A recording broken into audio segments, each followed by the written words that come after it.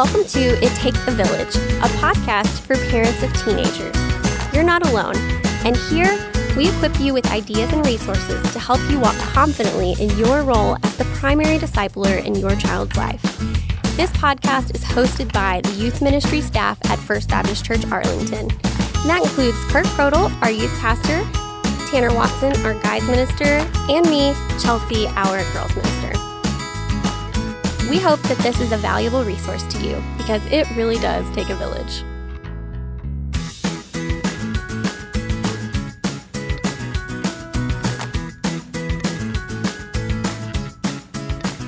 All right. Well, welcome back, guys. How are y'all doing today? Hello. Excellent. It's a Welcome good day. back to the podcast. It's a good day on the It Takes a Village podcast. It takes a All village. right. Kurt, That's the Tanner, tell me something good. Ooh. Tell me something good, Tanner Oh, B. man. Watson. I preached the other day and I really enjoyed it. And yes. it was a blast. I really enjoyed writing the message. I was a little worried about that text, but it was really fun. And I felt like I did a good job and I was proud of it. That's something good. Tanner Sorry. did an excellent job. I just said crud on the podcast. Is that okay? I think so. I said it because I was like, crud.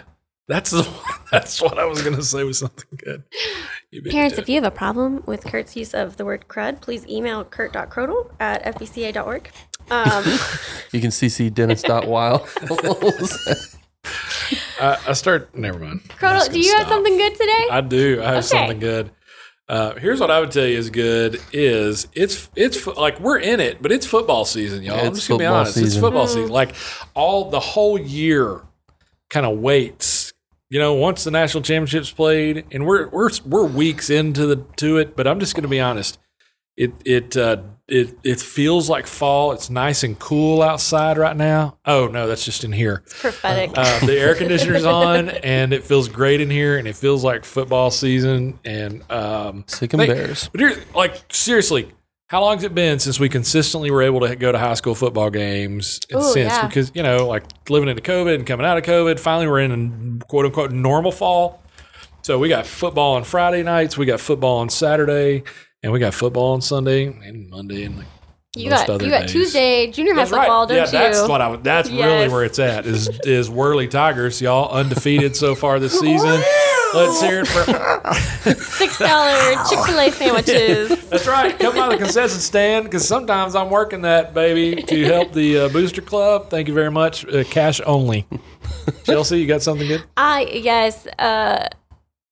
My family's going out for Mexican food tonight, and I am just so excited about chips and salsa. Like, Can I- Mexican truly, heritage Can I ask love where it. you're going? No. Because I mean, we have to be careful with the advertising. Mexican food does sound really good. No, I want to sit there and shovel chips and salsa into my mouth, so I don't want anyone else to be there. So no. I lose all Man. self-control. Yeah. When the chips and salsa hits the table, Seriously. it's out the So good. window. Because it's like that doesn't count. That's not a part of the calorie count.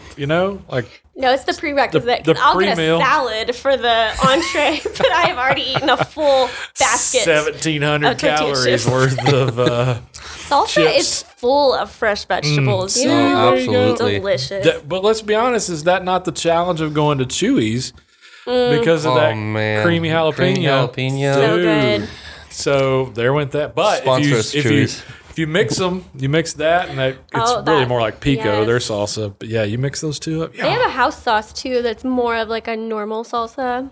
Yeah. I did not know. Oh, yeah, you can request it. What's tonight for dinner, Teresa?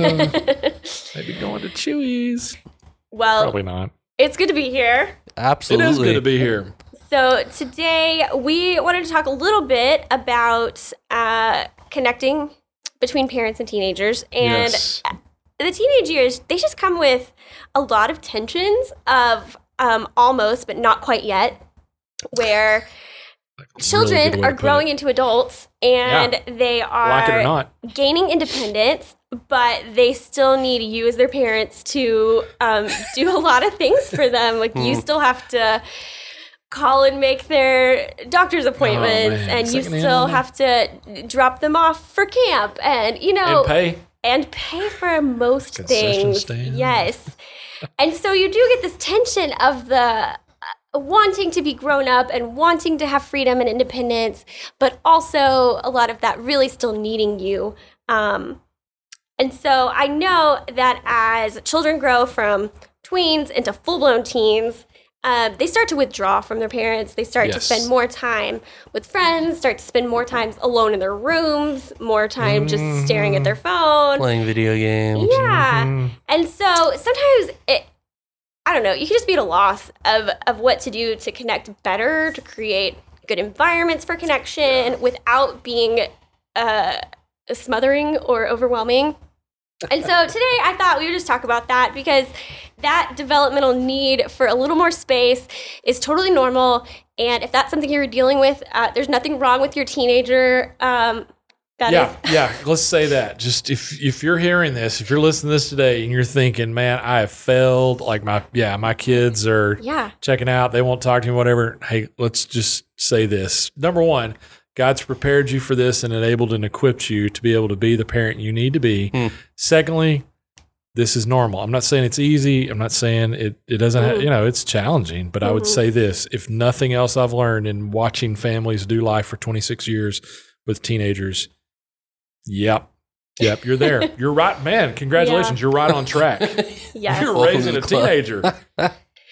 So you made it. Obviously, we cannot talk through all of the breadth of ideas of ways that you can connect, but we do want to offer just a few quick things today, and we may end up with a part 2 to this if it gets some good feedback. So, come on. Crodal, why don't you start us off? Yeah, let's talk about this. I would tell you, in trying to communicate with students, with your teenager, we've got to learn to avoid the yes or no questions. Now, you've probably done this your entire parenting life, so you learn this early, but I would say even more important in the teenage years, because at least I would say this for our students, our kids, our own children at my house, the younger ones, you can point at something and it's just, you're just kind of roll them downhill. Here you go. You're giving them a reason to just go. They open up. They're talking. Yes.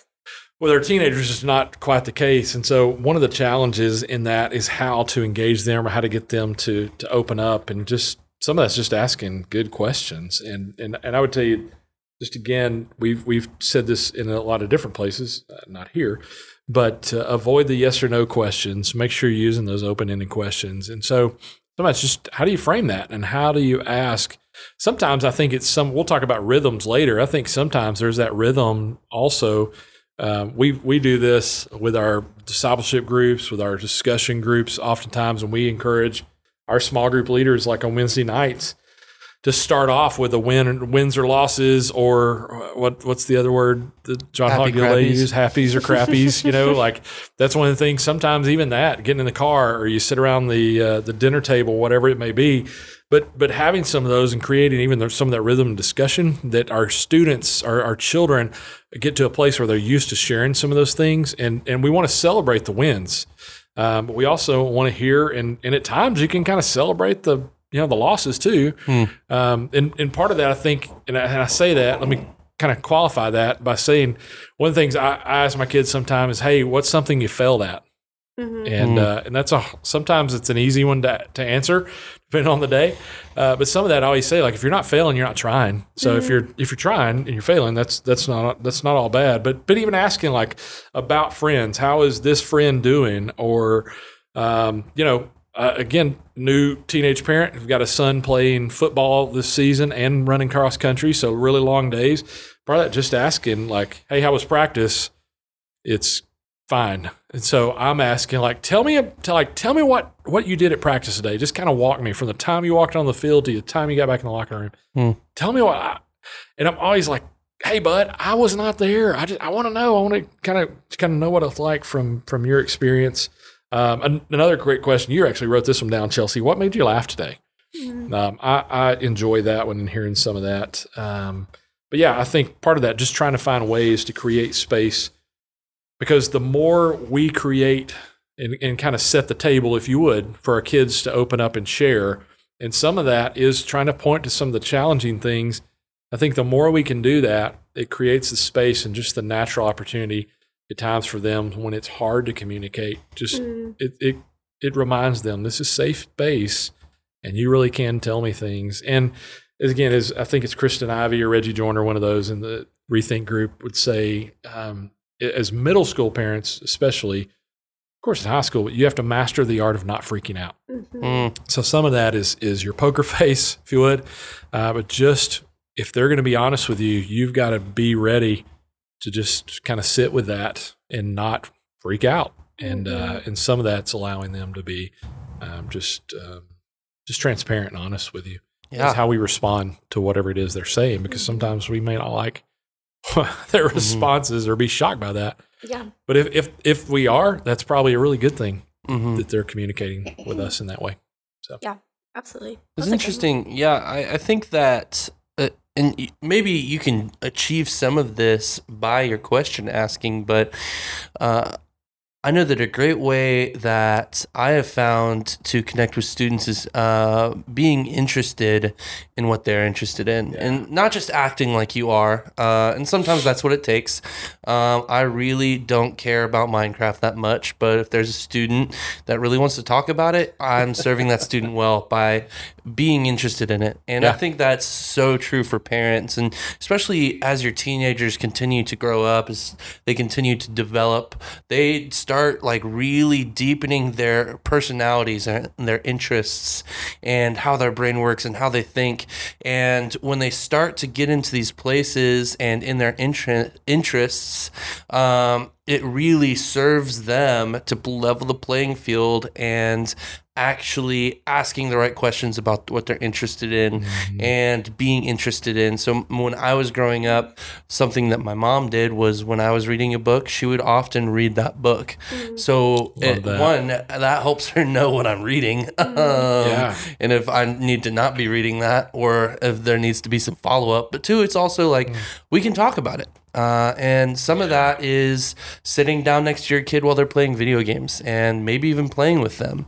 I know that my little brother loves all the anime and stuff like that, and that's something that I have actually been able to connect with him over, is just asking him questions about that.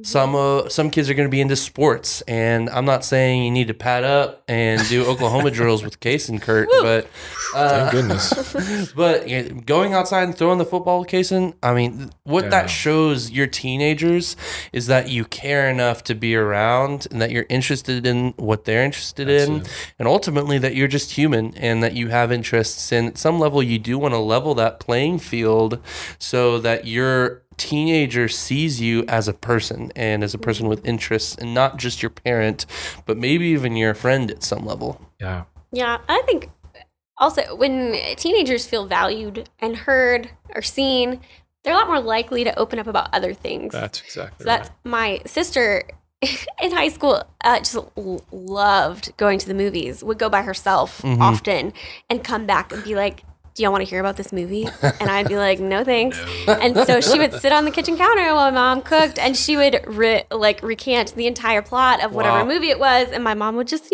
listen and keep cooking. And then it would go into a conversation about other things. But, she said, sure, tell me about it. So I know how interesting. There's someone on our church staff was talking to me the other day about, they have a son who just loves trains, and trains of all kinds. And they, as a family, sometimes will travel to, they know a very special train is coming through town, and they will travel to where that train's going to pass through just to go look at it, take pictures with it. Cool. So sometimes the interests are pretty niche, and that's okay to cater to that, I think. Yeah. Is that like your Lord of the Rings algorithm on your For You page? Yeah, if you guys really want, at least right now, if you really want to connect with me, come talk to me about Lord of the Rings. I love it. What if I don't know anything about Lord of the Rings? Can I still ask you about it? Just listen to me talk about it. And just act like I didn't ask that question. And Boromir. Open into questions, Kurt. That's right. I'm just going to be like, wow, Gandalf. tell me about that. Yeah. It's awesome. Sauron. Yeah. It's funny because we had this conversation. This was part of a conversation we had with our youth workers back in August, right? In some of our initial training for the new year. And part of that was inviting students to come into our worlds so they can see who we are, and part of that just to engage, build relationships.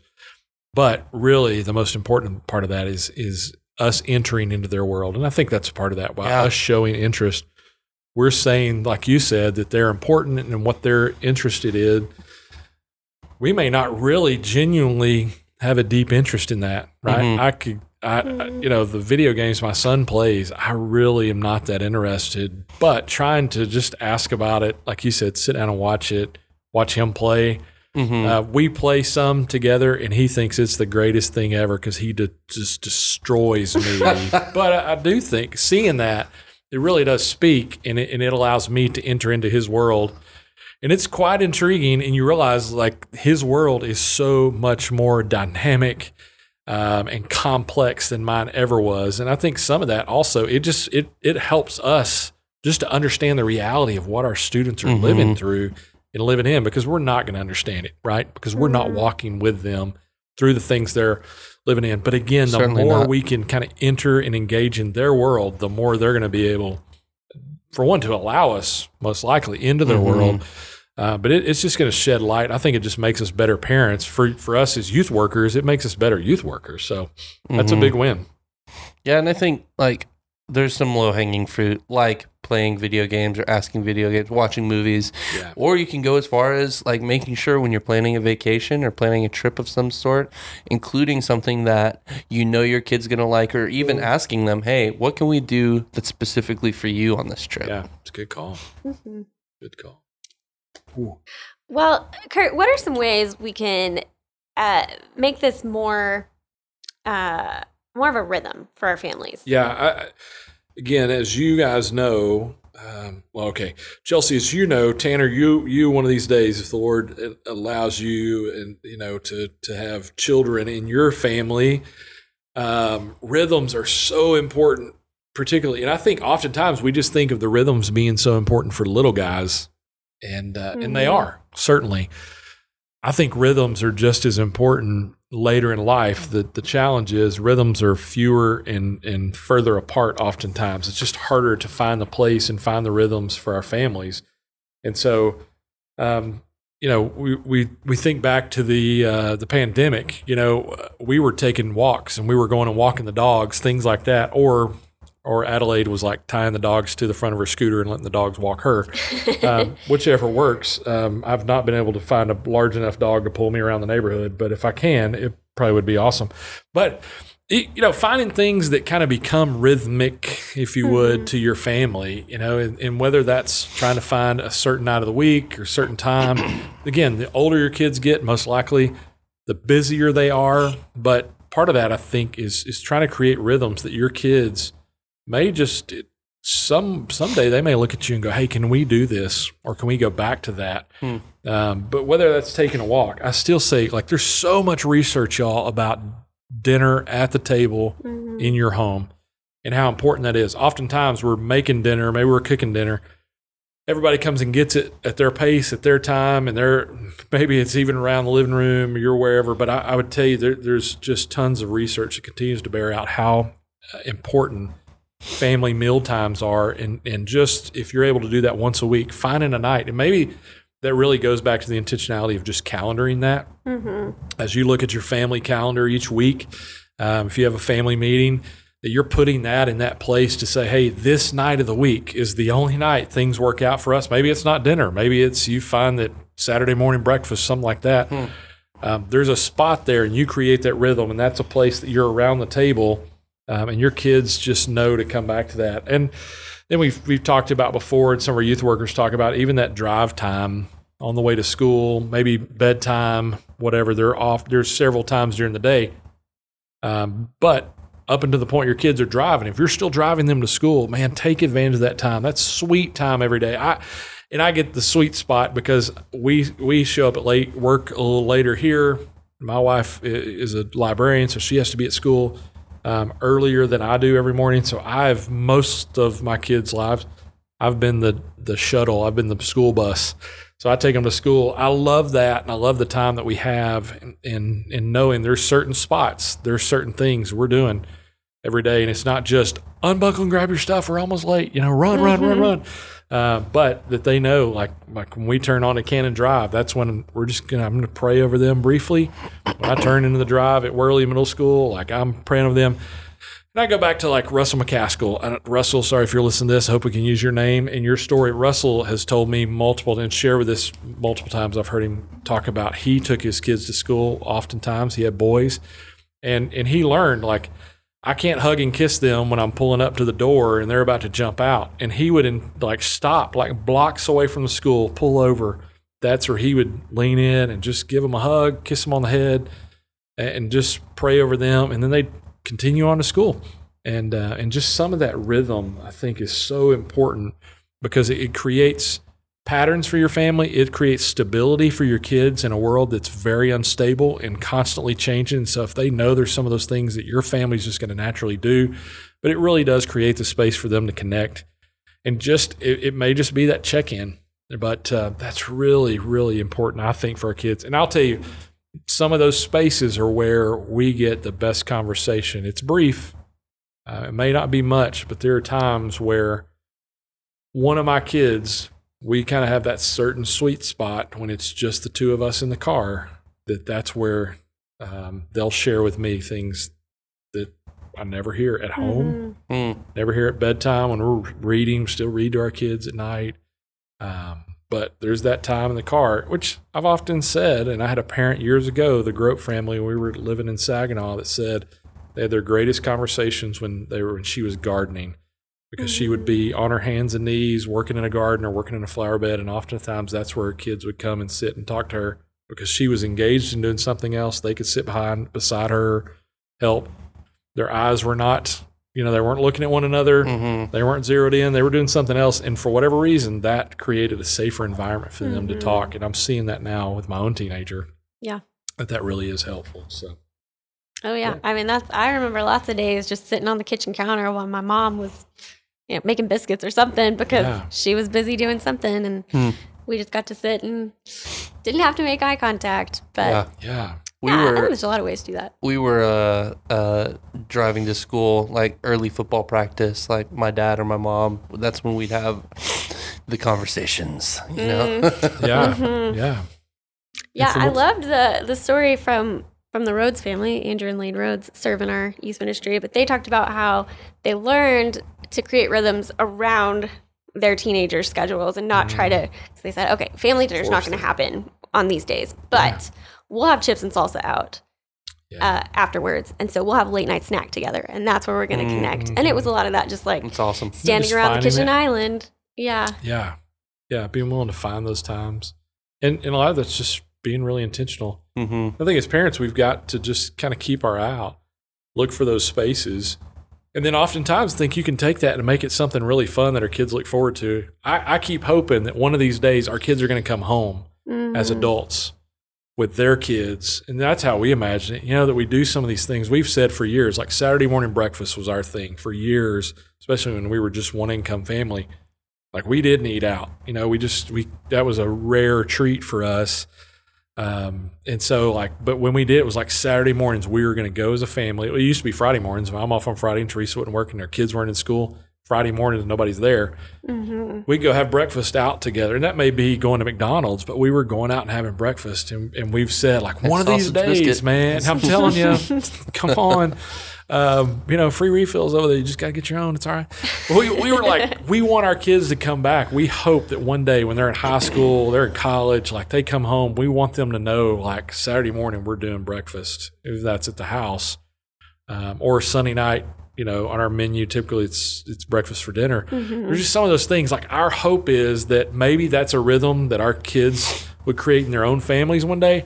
But goodness, we hope that they'll also come home and want those things, because I think that there are going to be those places where they come home, they just need something that kind of grounds them. And some of those rhythms can become later things that can kind of be an anchor point, I think, for our kids when they come home from college or they're having a really bad day, that there's going to be times, just be willing to say, all right, we're going to punt. We're not going to do what we wanted to do or what we thought we were going to do, but you need this. Let's dive into this and create space for us to do this as a family.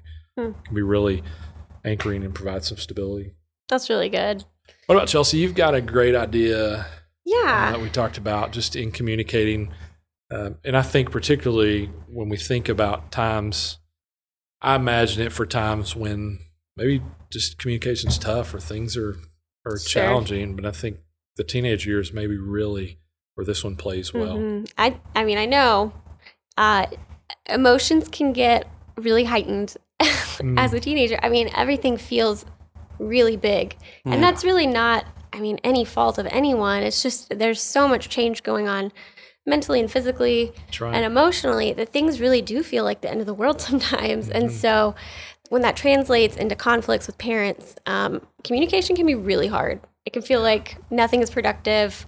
You're talking in circles. You're just slamming doors. And so one of the tools that can be really helpful to use is a back and forth journal, kind of a shared journal between a parent and child. So it doesn't have to be anything fancy. It can just be a regular spiral notebook. But you kind of create the plan that you want with it. And one person starts, so typically the parent would start and write on the first page a note to their child and then put it in a designated place, whether that's the bed or maybe it's on the kitchen table, and then set a time limit of please have it back to me in 48 hours or please have it back to me tomorrow. And so you do get the benefit of being able to sit and process and write things out well and say, oh, maybe that wasn't the right word. And you can rip pages out and no words were said. But yeah, it gives you time to think about things and to process. And a lot of times students will write things that they won't say out loud. And so it kind of creates this safe space for them to communicate, even if it is just that they're mad and they're frustrated and they don't know what to do. You can work with that. But it gives you a starting space and it gives you just a vehicle to communicate what it is you're actually trying to say without all of the heightened emotions and everything that comes with that. So I know that's been really helpful for some of the families that I've worked with in the past. I love that. That's such a great idea. Great thing. I know I was talking to a friend several years ago as a counselor, and he said, it's interesting for some families, like text is the best way for them to communicate. And I'm like, that's true, but I think something like this is so good because it's not instantaneous. You may write that down and go, I'm going to sit on this, or you write it out, and you can't. It's not instant, and so you are able to kind of step back and think through. And oftentimes for teenagers, right, as they're trying to figure things out and navigate, and just as their brain literally is continuing to develop, they're going to be more impulsive, and so they're going to maybe kind of jump on things more quickly than they should. We all do that at some level, but what a great way to kind of help them process differently and just to slow down in a really fast world where everything doesn't have to be instant, and certainly not. And I think I just can imagine the things that maybe a student would be willing to say in that way, and even a parent that maybe they wouldn't feel like they could be as vulnerable, as honest. Right. I know for some parents, it's just hard to be, to really kind of share their heart. And so I would say that about like my dad, that's something my dad never did, but often left us notes, and he would write simple things, nothing long. But I think, man, I wish I had something like that. I wish I had done something like that with my dad, or he had done, my parents had done something like that, because I think there's probably things I would have learned and heard from my parents that I didn't hear otherwise. I think it's such a great idea. I took a very interesting psychology class in college that a lot of it stuck with me, clearly, because that's been years. But one day they had us do a writing exercise where as soon as we sat down, they said, we're starting a 5-minute timer and you need to write the whole time. We don't care what you write. But you got to write something. And so after a second, everyone there were 500 people in the class, started writing. And at the 5-minute mark, they said, okay, we're done. Like, that's just for you.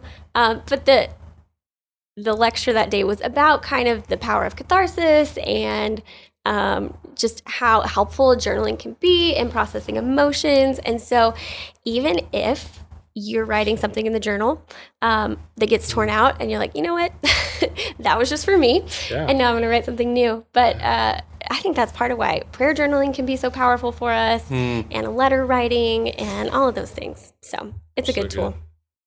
Well, we are just about out of time today, guys, but I know that there's more we could share, and so maybe we'll have part 2 of this one.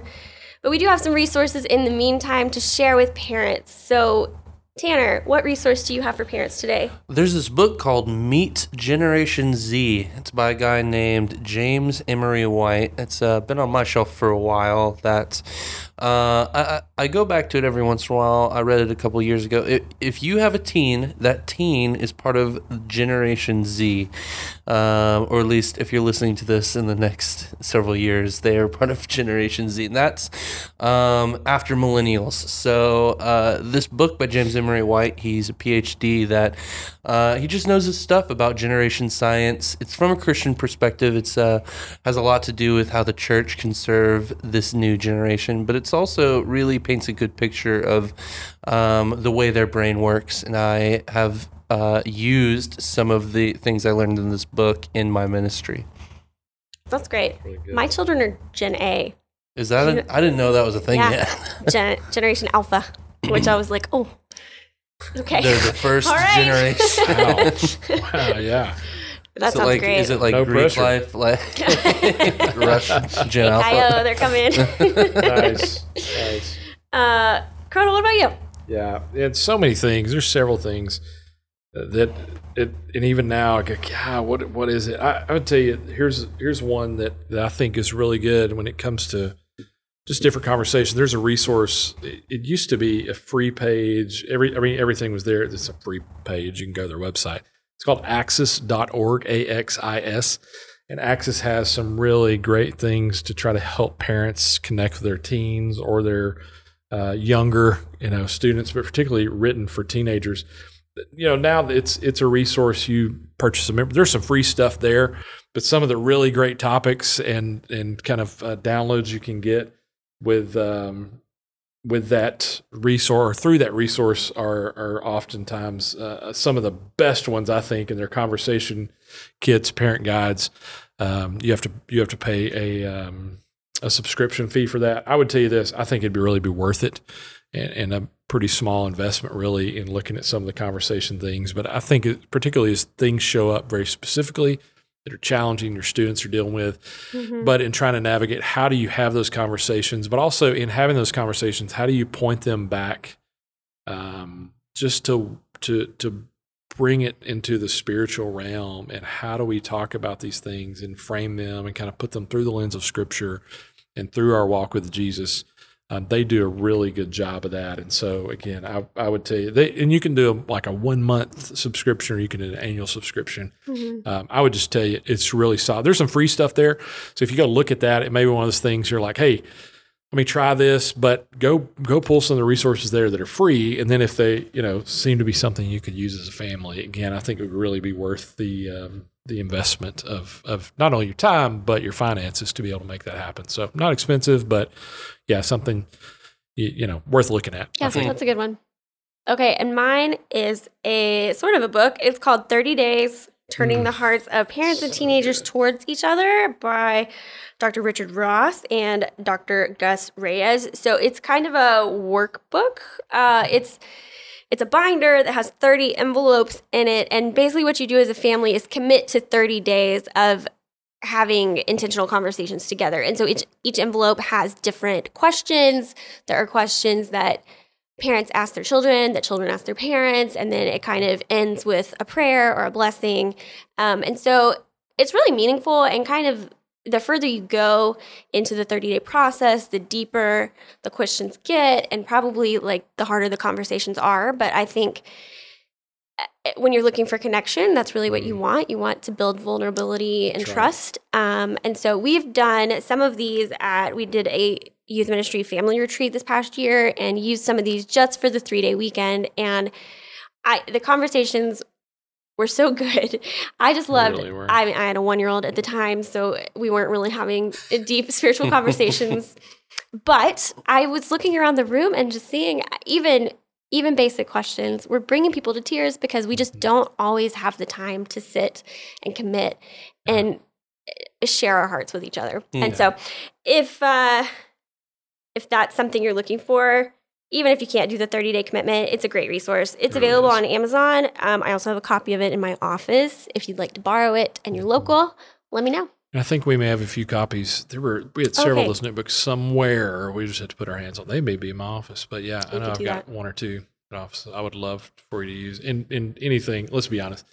Anything by Dr. Richard Ross. Dr. Ross was a part of what both a blessing. Of our grad works. Mm-hmm. And one of our professors, and just a remarkable, godly man. But he has just really given, particularly this, I don't know, maybe the last decade or two, spent most of his life, really, his adult life in youth ministry, but he has really invested in the family in this part of this season of his ministry. So it's crazy, but it's so good. And I would just tell you, anything by Dr. Ross, man, go after it. Well, we hope this was helpful for you today. We're so glad that you were able to join us. We'll be back next time to talk more. In the meantime, remember that you're not alone. It really does take a village.